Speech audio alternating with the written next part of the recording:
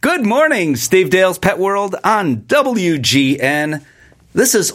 I love doing this show because the difference that this show makes, it's not me in this case at all. It's Gracie Wilkerson and the Ron and Vicky Santo Diabetic Alert Dog Foundation. This organization saves lives. I mean, literally true. And it's fascinating how they train their dogs. We'll talk with dog trainer Gracie Wilkerson about that. She is an old and dear friend. Holly Agra is here. We're talking about the Mercury Skyline Cruise Line. Now, that's the one, because there's so many boats that go up and down the Chicago River now. So, this is the one found on Wacker and Michigan on the southeast side of the street. And it's not just one boat. You have, 7 of them or something like that potentially, Holly? We have plenty to choose from, but only one for the Canine Cruise. Yeah. That is Chicago's Little Lady. Oh, the Little Lady does the Canine Cruise. And we'll talk about when the Canine Cruise is. Let's talk about what it is and how it all started. I could tell the story, but I think this time around I'll let you tell it. Well, it is a boat ride for people who would like to spend some quality time with their dogs. It's a 90-minute cruise, and you see the Chicago skyline from the lakefront and the riverfront. People come with their dogs, and mostly all friendly dogs, so we don't have any problems with dogs, and everyone is happy. And I believe one year we did a special fundraiser, and you had the idea, why don't you do it all the time?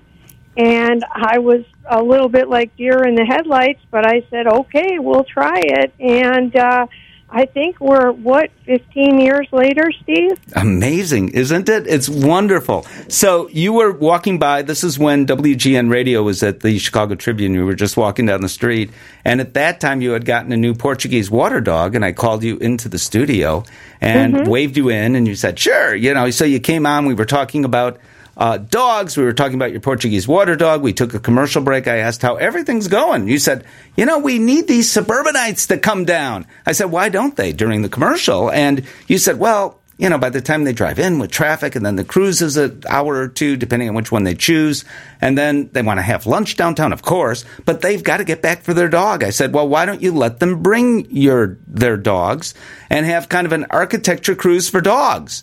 And you said, well, what would that be? Well, that's clear. You show them the park with the most squirrels, right? And fire hydrant. Yeah, where the oldest fire hydrant in Chicago, the only cruise that points that out is your Canine Cruise. And it is magnificent because this has been going on now for a while. I think other cities, you said, have picked up on this?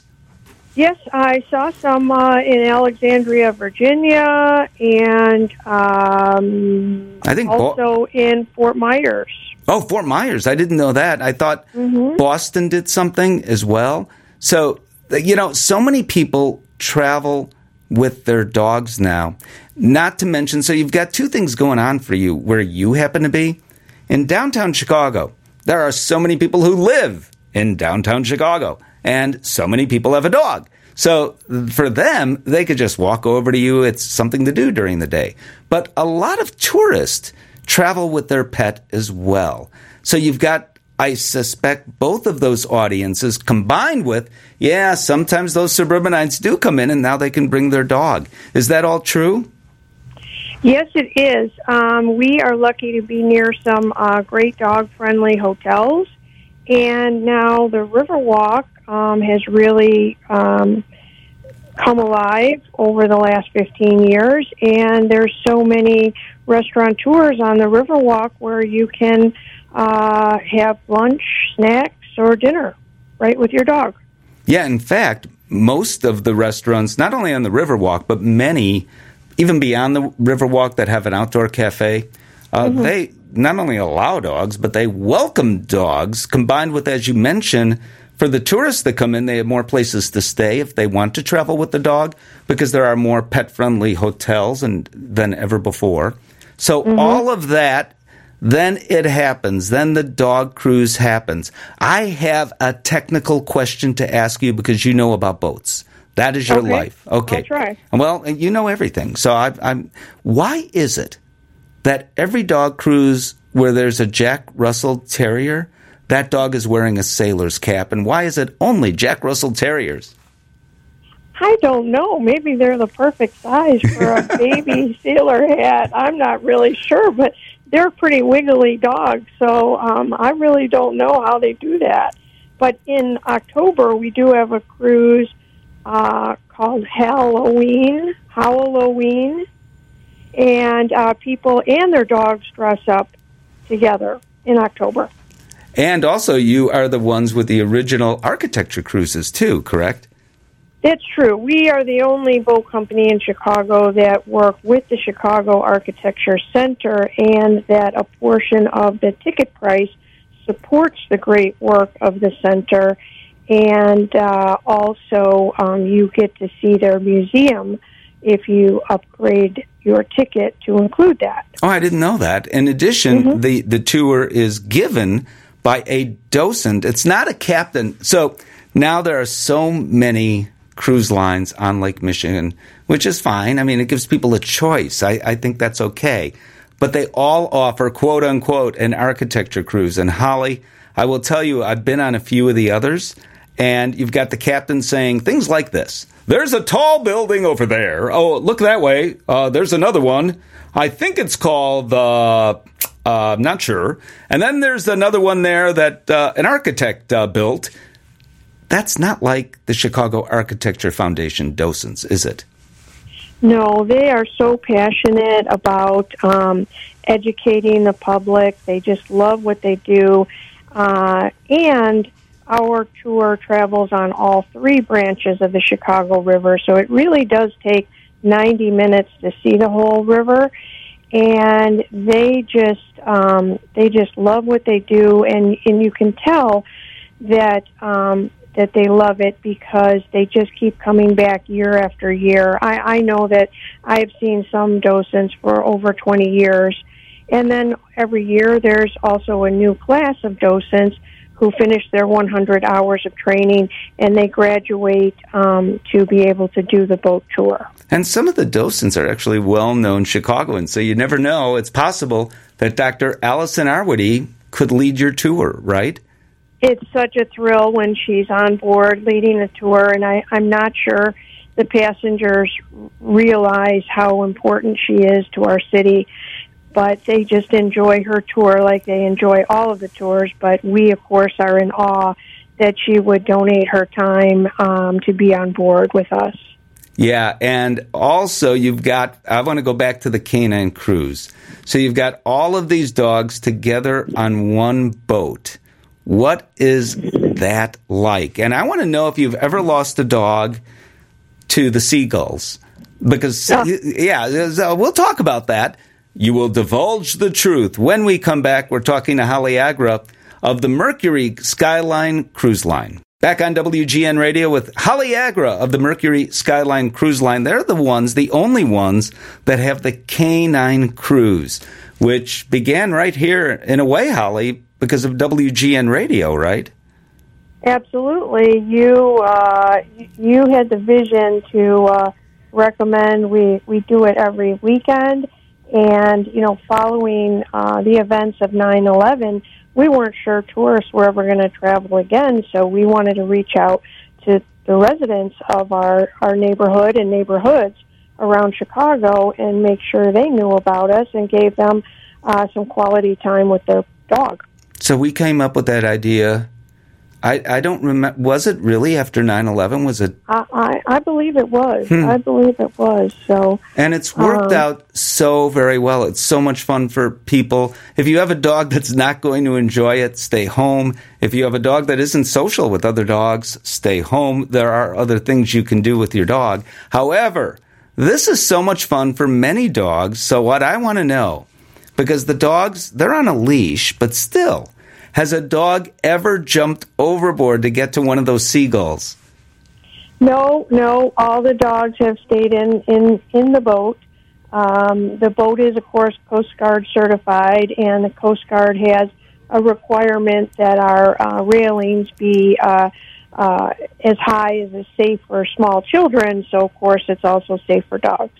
Yes. And by and large, the dogs get along with one another, and the captain is who they really love, because here's what happens during every Canine Cruise. At some point, the captain walks around with dog cookies.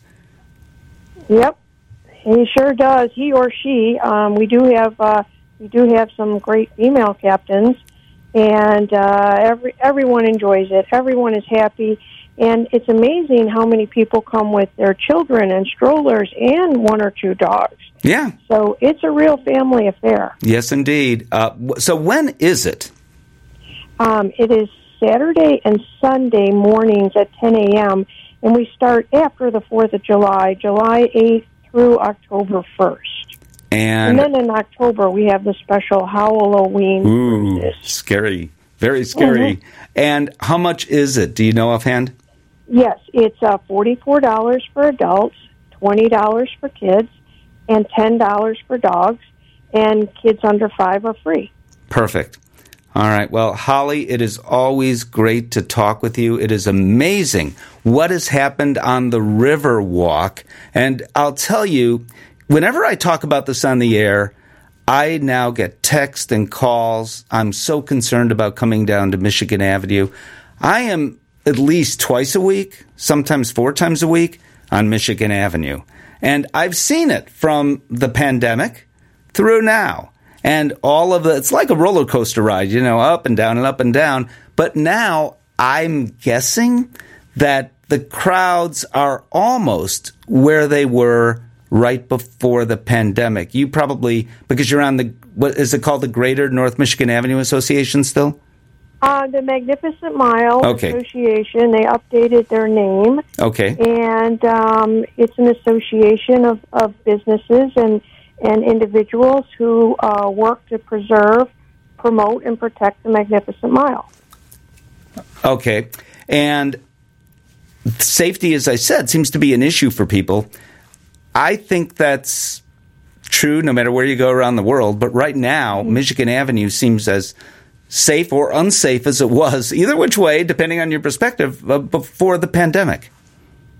Well, recently, the association opened its first ever visitor information center at the corner of Chicago Avenue and Michigan Avenue.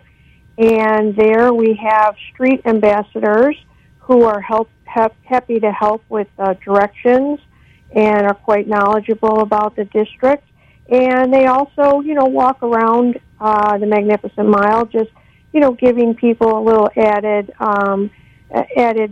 feeling of safety. And of course, we battle this in every urban area. Yeah. But, the flowers are blooming, the gardens are beautiful, and there's something new almost every month. I think the biggest deterrence, and I love having the ambassadors there, although one came up to me and said, "Do you need help?"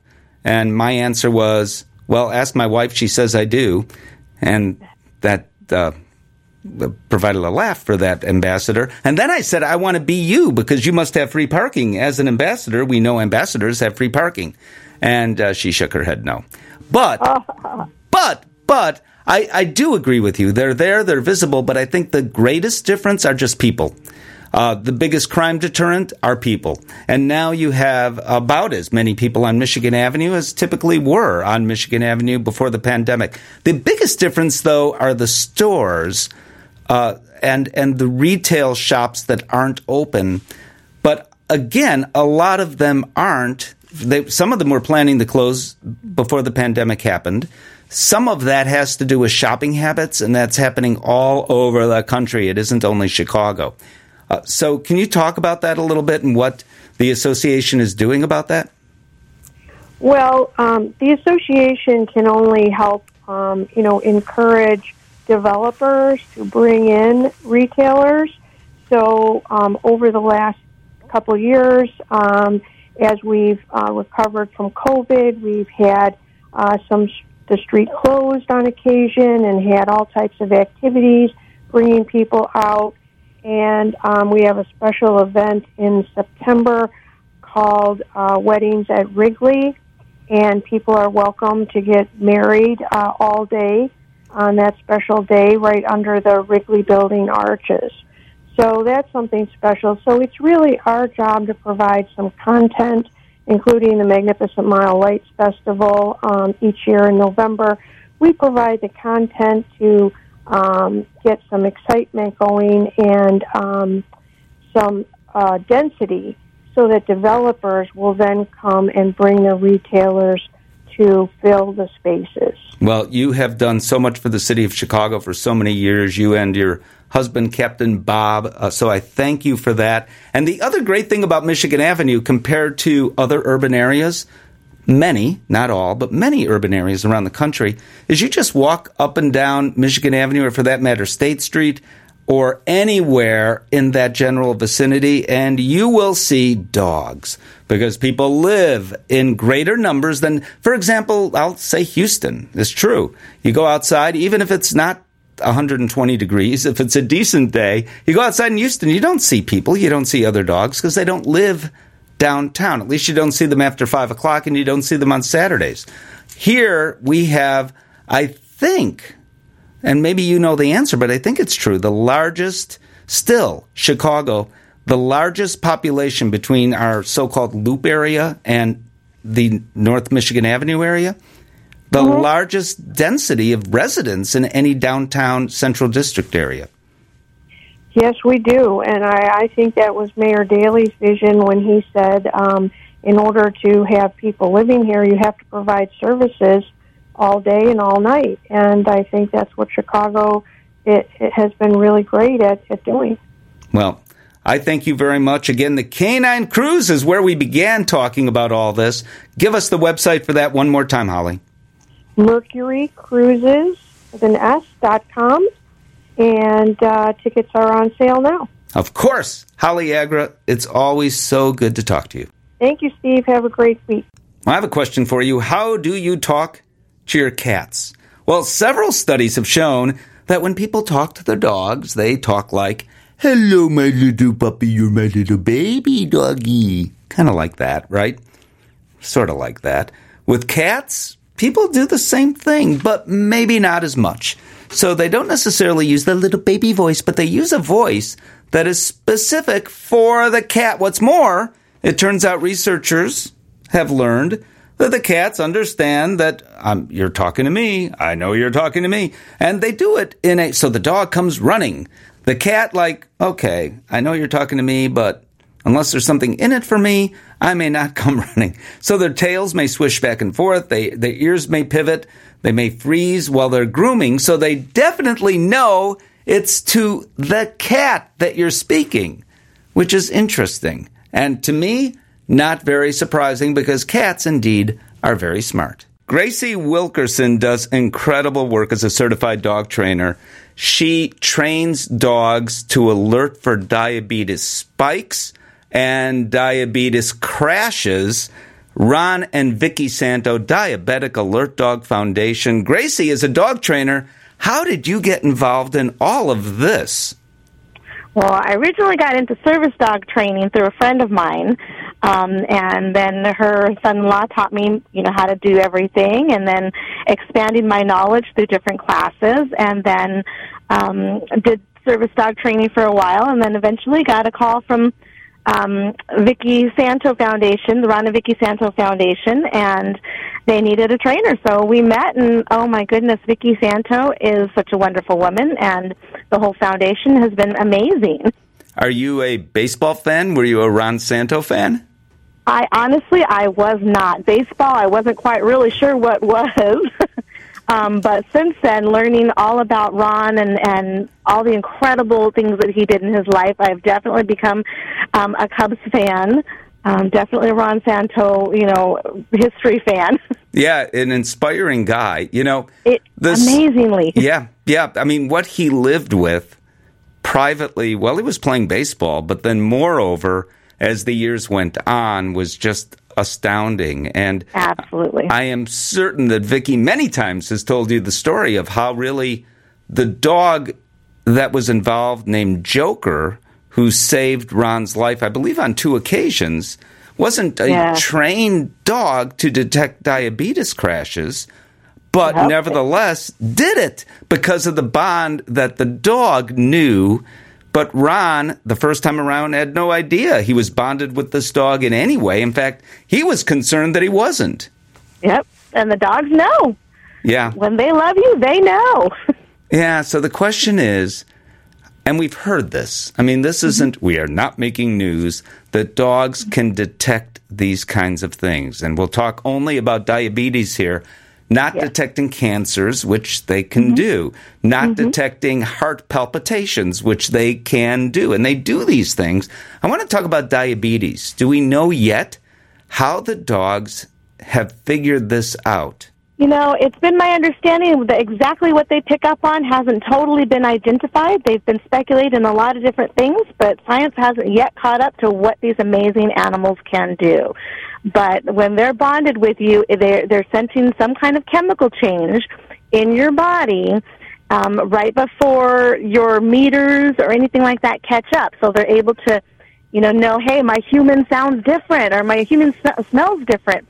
And they're able to just alert you and identify that. So there's a little bit of training, obviously, that goes in there. But even like you said, non-specifically formally trained dogs, when they're bonded with you and they have that innate skill, they will let you know. And Ron, and therefore Vicky as well, especially concerned about children. So here's the thing, as I understand it, that at 3 a.m, a child doesn't understand what's going on, and it can be a very young child, doesn't necessarily understand what's going on. And even if that child could understand, because the child is a bit older, waking up from a sound sleep is difficult to do.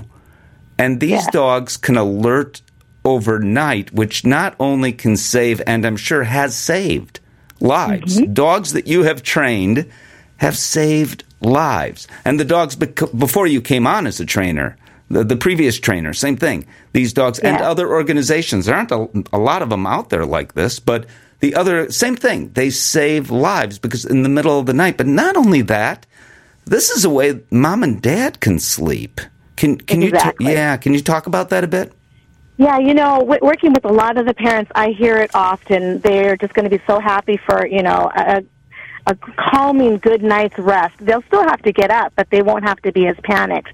But definitely, so what we train the dogs to do is they sleep right next to the child's bed, and then when they detect it, as you said, they try to wake up the child, but that's only their first line of defense. Most of the time, like you said, the kids don't wake up.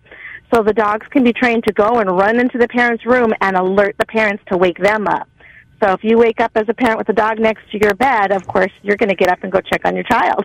Sounds like a Lassie movie. But but this actually does happen in real life. Have parents called you back and have said, you know what, Gracie? At 3 a.m. last night, this is what happened. And otherwise, I don't know if my child would have made it. Yes. Honestly, I've gotten calls at, those 2, 3 o'clock in the morning, and the parents are crying, and I was in a panic going, oh, my God, because you can't make out what they're saying. And then they're just so happy and that the dog woke them up, and they wanted to share with me at that moment. Wow. But in the middle of the night when I get a call, I'm scared. I'm nervous. What happened? Of course. But the parents are just crying and just so they're just feeling so blessed, and I'm happy to share that moment with them. Once I get out of the panic, and I know what's happening. I mean, I'm in tears with them because, they woke them up, and it's a very, very wonderful experience. I didn't know Ron Santo well. I've gotten to know Vicky well over the course of the past several years. And I will tell you, Ron's dream was to have happen exactly what Vicky, the board members, of course, and you, I'd argue you more than anyone else, are making happen. And the wish for me is that you could help more people by training more dogs, but that takes dollars. And there's my little pitch. We're going to hear more about the Ron and Vicky Santo Foundation. And what I want to hear about is how you train the dogs to detect what we're talking about. And that is fascinating in itself. And that process is incredible, too, because these dogs not only have to be trained to detect, but also be socialized, because these are true service dogs. These aren't the fakers going on the airplane. These are true service dogs that do a lot more, as it turns out, than only detect diabetes. Oh, absolutely. There's a lot of work that goes into these dogs, and it can start, it usually starts very, very early on. So, with the puppies, it starts with the early scent exposure, exposing them to different scents so that they're training to really use their nose. And then as they start to grow up a little bit more, we're playing scent games, finding the scent, looking for it in toys, and then eventually finding and detecting the scent on the human. And all of this is done through saliva samples. So we use saliva samples. So the families, the children, we collect scent samples from them. And then once we get those samples, then we're starting to use them with the dogs early on. So it's all about making that comparison with what is motivating that dog, whether it's food or, toys or play, whatever it is, and motivating that dog that when you smell this, you will let us know. And early on, of course, it's a fun game for them. Where's the scent? I get a toy, I get a treat, I get things, and they're searching for that scent. So their nose is being trained from very early on to detect that scent, including when they're feeding. So we're pairing that scent when they're eating their meals to, hey, associate your food and your happiness, those good dog feelings, with this scent. So when they smell it, it's always associated with good. We're going to find out how you do that, and we're going to learn in more detail, because it really is fascinating, about how these dogs are not only scent trained, because what scent are we talking about you associating? We'll find out. And also about socialization. And you know what? There are some trainers out there, as you know, being a professional trainer in general, that use methods that I imagine, I don't know you well, Gracie, but I imagine make you cringe. I want to talk about that just a bit as well when we come back with Gracie Wilkerson of the Ron and Vicky Santo Diabetic Alert Dog Foundation. Back with Gracie Wilkerson. She is the lead trainer of the Ron and Vicky Santo Diabetic Alert Dog Foundation, an amazing organization that provides dogs to children, really, that have juvenile diabetes. It's a nonprofit organization.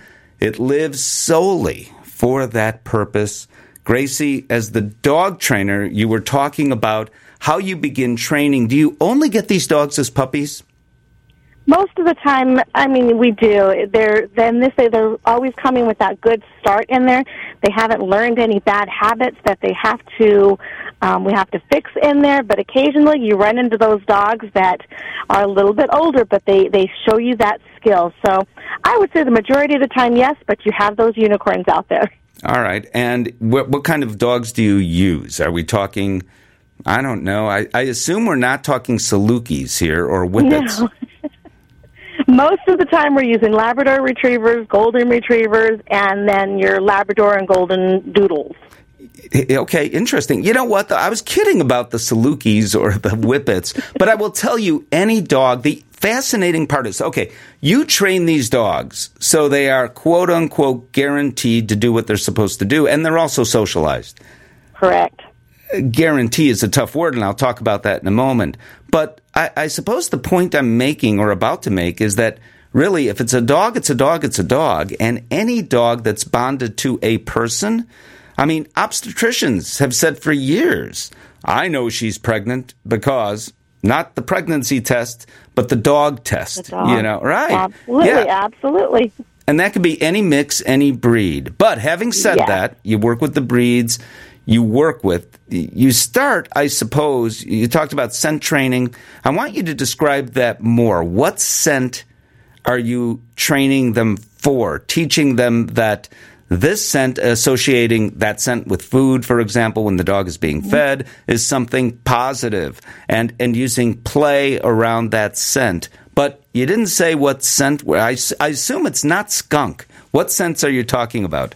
No, it's the enzymes in their saliva. So whatever is in that enzyme, again, science hasn't directly proven exactly what it is, but when you do the cotton swabs in the saliva sample, when that child is typically under 80 as a blood glucose level, or above 150 as a blood glucose level, for the most part, those are the levels in there where the body will start to present that enzyme or whatever it is, that when the cotton ball is stuck in their mouth and they get all kinds of saliva on it, we can now take that scent and present it to the dogs.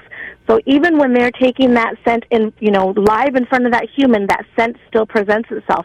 The thing that's ironic, though, is it doesn't only come from the mouth. It can come off of your skin and your sweat as well.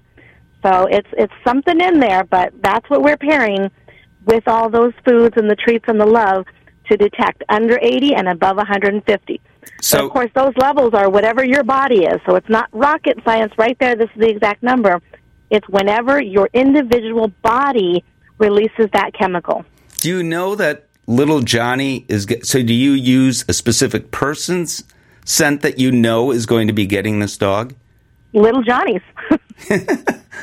Or Jamie? We use that child's scent, that person's scent. Whoever the dog is for, that's whose scent we're using. How long does it take you to do this? Are we talking, well, I'm sure we're talking months, because we're also talking socialization. Socialization, yes. So the way the Ron and Vicki Santo Foundation and I do this is it's a 2-year to 3-year process with these families. The first year is with us, and we're taking care of those basics, going out in public and definitely getting them well associated with public. These dogs need to be able to go everywhere these family goes that they can legally go into. So airports and, trains and buses and schools, we're everywhere. So they get raised and socialized. I remember Vicki telling me a story that this was another trainer, I believe. She was in the process of socializing a dog that was already kind of halfway there. And she took the dog to church with her as a matter of socialization. Good place, right? And the organ's playing, everything's happening in church. And suddenly, the dog does what this dog is supposed to do. This dog tells the trainer or the handler that person 3 pews up is about to suffer a diabetic. The dog had never met this person. The handler had never met this person. And sure enough, just as the handler was deciding, okay, we're in the middle of church here. What do I do? And I'm not sure exactly which person it is. But the dogs aren't wrong. Just as she was about to make her move to do something, even though she didn't know exactly what to do, this person clearly was in distress. They had to call an ambulance and all of that. That's how incredible these dogs are.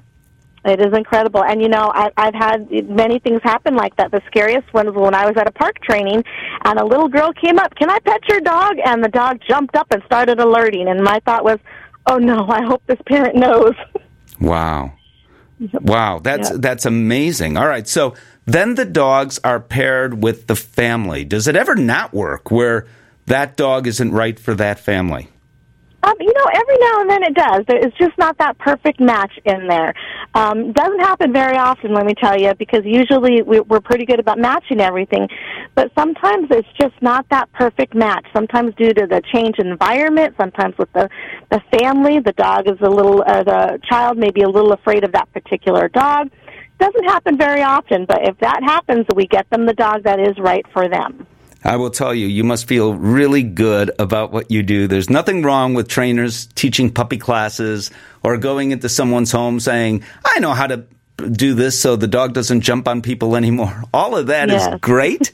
However, what you do, man, you've saved lives. That's amazing. And you've put these dogs together with these children. What we haven't talked about, just as a matter of time, is these children now, if they were shy or reticent because of their condition, now they have a dog, which is a social magnet, Yes, it opens that door for them to start talking to people, and they're confident about it. Their confidence just grows and grows. Yeah, I'm sure you've seen that happen. It's incredible. I love this organization, the Ron and Vicky Santo Diabetic Alert Dog Foundation. Please help out. I'll make the pitch. It's RonSantoFoundation.com. That's easy enough. RonSantoFoundation.com. And I know there's a bobblehead day coming up at Wrigley Field in celebration of Ron, in celebration of what these dogs do for children, if you're a dog lover. If you love children, in celebration of these dogs helping the children, please consider making a contribution. It's a great organization, RonSantoFoundation.com. Gracie Wilkerson, you do amazing work. Thank you so much. Thank you. Truly and very sincerely, I love what this organization does. The Ron and Vicky Santo Diabetic Alert Dog Foundation. It does cost thousands of dollars to train each individual dog. So if you could see it in your heart to help, I hope you do. I want to talk about summertime and safety for our dogs. You know, we forget. We're just out walking with the dog, and we forget. We forget that if we're hot, our dogs are hotter. I can assure you. We have a fairly efficient system by sweating of keeping cool. Dogs, for the most part, don't have that system. And in fact, if you see your dog's tongue kind of hanging out the side of its mouth, the tongue looks swollen, odds are your dog has begun to overheat and could even be going into heat stroke. Stop whatever you're doing and consider stabilizing your dog, or maybe at that point going to an emergency clinic. And remember that all those dogs, the Boston Terriers, Boxers, Bulldogs, French Bulldogs, Japanese Chin, Pekingese Pug, and others that are brachiocephalic dogs that look like they walked into a wall, those dogs can have difficulty breathing, even walking around the block if it's 75 degrees out on a cloudy day. There's no sun. It may feel cool to us, but not necessarily to those dogs or very large dogs, particularly geriatric large dogs as well. You know, the other thing is that our dogs are so accustomed to air conditioning, they're not necessarily accustomed to those temperatures. So if we're talking a very hot day, I don't care what kind of dog you have. Two things. First of all, try to go out in the morning or after sundown. And the second thing, bring water with you as well. What's one way to keep your dog cool? Get one of those kiddie pools and let your dog jump in. Your dog is not going to drown in like 6 inches of water. And that is, after all, fun for a whole lot of dogs. We'll have fun again next week, bright and early, right here on WGN.